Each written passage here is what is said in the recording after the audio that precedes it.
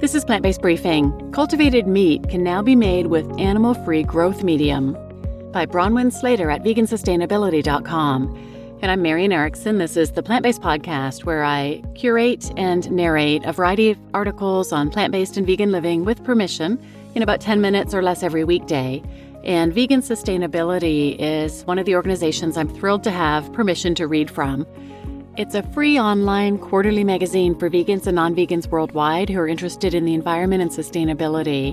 The magazine is rooted in a non-violent ethos that advocates love and compassion for all living beings.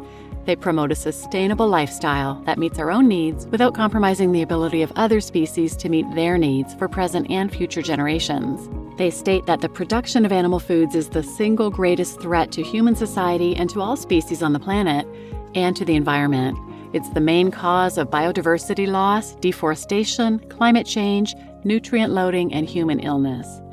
Bronwyn Slater, the author of this article, is a co-editor along with James O'Donovan, and he was on the Hope for the Animals podcast, episode 35, talking about regenerative agriculture, subsidies, and a climate-stable future. It's a really good episode that I recommend, and I'll link that in the show notes as well. So now let's get to today's plant-based briefing. Cultivated meat can now be made with animal-free growth medium by Bronwyn Slater at vegansustainability.com. Cultivated meat, also called cultured meat, lab-grown meat, or cell-based meat, could be a convenient, animal-free, and climate-friendly solution to the world's growing and potentially disastrous appetite for meat. More than 92 billion land animals are slaughtered globally each year. Apart from the unthinkable suffering they must endure, there's also a high environmental and climate cost to the rearing of animals, which we have written about consistently here at Vegan Sustainability magazine. Today, there are more than 150 companies working on producing cultivated meat and seafood. They're developing a variety of meats, including chicken, beef, pork, and lamb, and fish, as well as milk. If the meat-eating population could be encouraged to switch to this alternative, we could achieve significant cuts to the greenhouse gas emissions that are currently coming from animal agriculture. We could also reduce or even potentially eliminate the need to raise animals for food in the first place.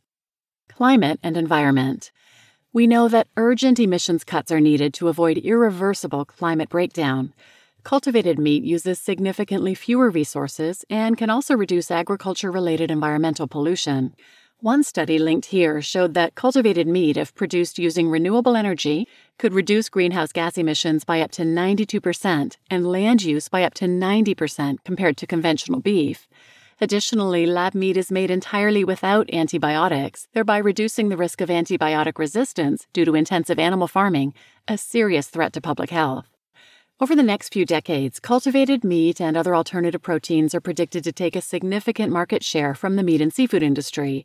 If this happens, it will mitigate agriculture-related deforestation, biodiversity loss, antibiotic resistance, zoonotic disease outbreaks, animal slaughter, and suffering. How is cultivated meat made? To grow a piece of cultivated meat, 2 types of cells are needed: starter cells and a growth medium. Starter cells. Starter cells come from an animal. These cells need only be collected once in a process that is, according to an article in Sentient Media linked here, relatively painless for the animal. One animal could theoretically feed millions because the cells are capable of dividing indefinitely. Currently, most starter cells are sourced from living animals. In time, most starter cells will be sourced from cell banks. These cells are then grown in bioreactors in a process that is similar to what happens inside an animal's body. The cells are fed an oxygen-rich cell culture medium made up of basic nutrients such as amino acids, glucose, vitamins, and salts, and supplemented with growth factors and other proteins. The easiest products to make this way are those usually made with ground meat, such as hamburgers and chicken nuggets. Some companies are working on products with more structure, such as chicken breasts and steaks. These need a scaffold or structure for the cells to grow on. The scaffolds can be vegetable-based, or they can be made of animal products like collagen. Animal-free growth medium. Back in 2018, I wrote an article about cultivated meat in which I pointed out the need to extract, in the case of beef, cells from an unborn fetus of a slaughtered cow in order to produce fetal bovine serum, or FBS. FBS was originally the growth medium needed to produce cultured beef, This process is not only unethical, it is also expensive, and companies have been working hard in the intervening years to come up with alternatives to FBS as a growth medium.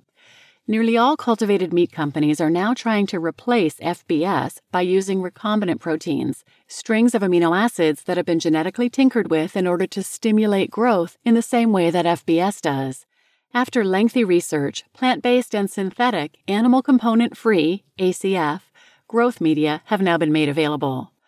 While FBS-free growth media is quickly evolving for wide-scale production, the use of animal components cannot completely be ruled out for the entire industry.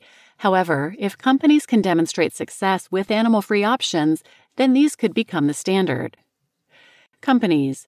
In January of this year, Good Meat became the first company approved to sell FBS-free cultivated meat in Singapore. The company has also received approval from the USDA for its first poultry product, cultivated chicken, to be sold in the U.S. Another company, Upside Foods, demonstrated their own animal-free growth media in late 2021. Upside said it aims to start selling its cultivated chicken in restaurants in 2023 and in grocery stores by 2028. The Dutch cultivated meat company Mosa Meat also announced that they have moved away from FBS in their production. What happens over the next several years could eventually set the standard for the entire industry, and hopefully this standard will be animal-free. There are also a number of companies in the US and Canada working on cultivated pet food.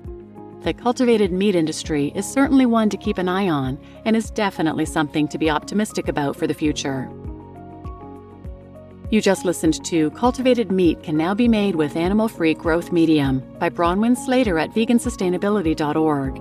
And I'm your host, Marian Erickson. I've done a number of episodes on cultivated meat. I'll link some of those in the show notes, or you can search for those if where you listen has a good search feature. If not, go to plantbasedbriefing.com/episodes, and there's a really good search feature there. Just put cultivated meat or cultured meat or alt proteins, and you'll see a ton of episodes come up. I'm also going to link a couple of documentaries.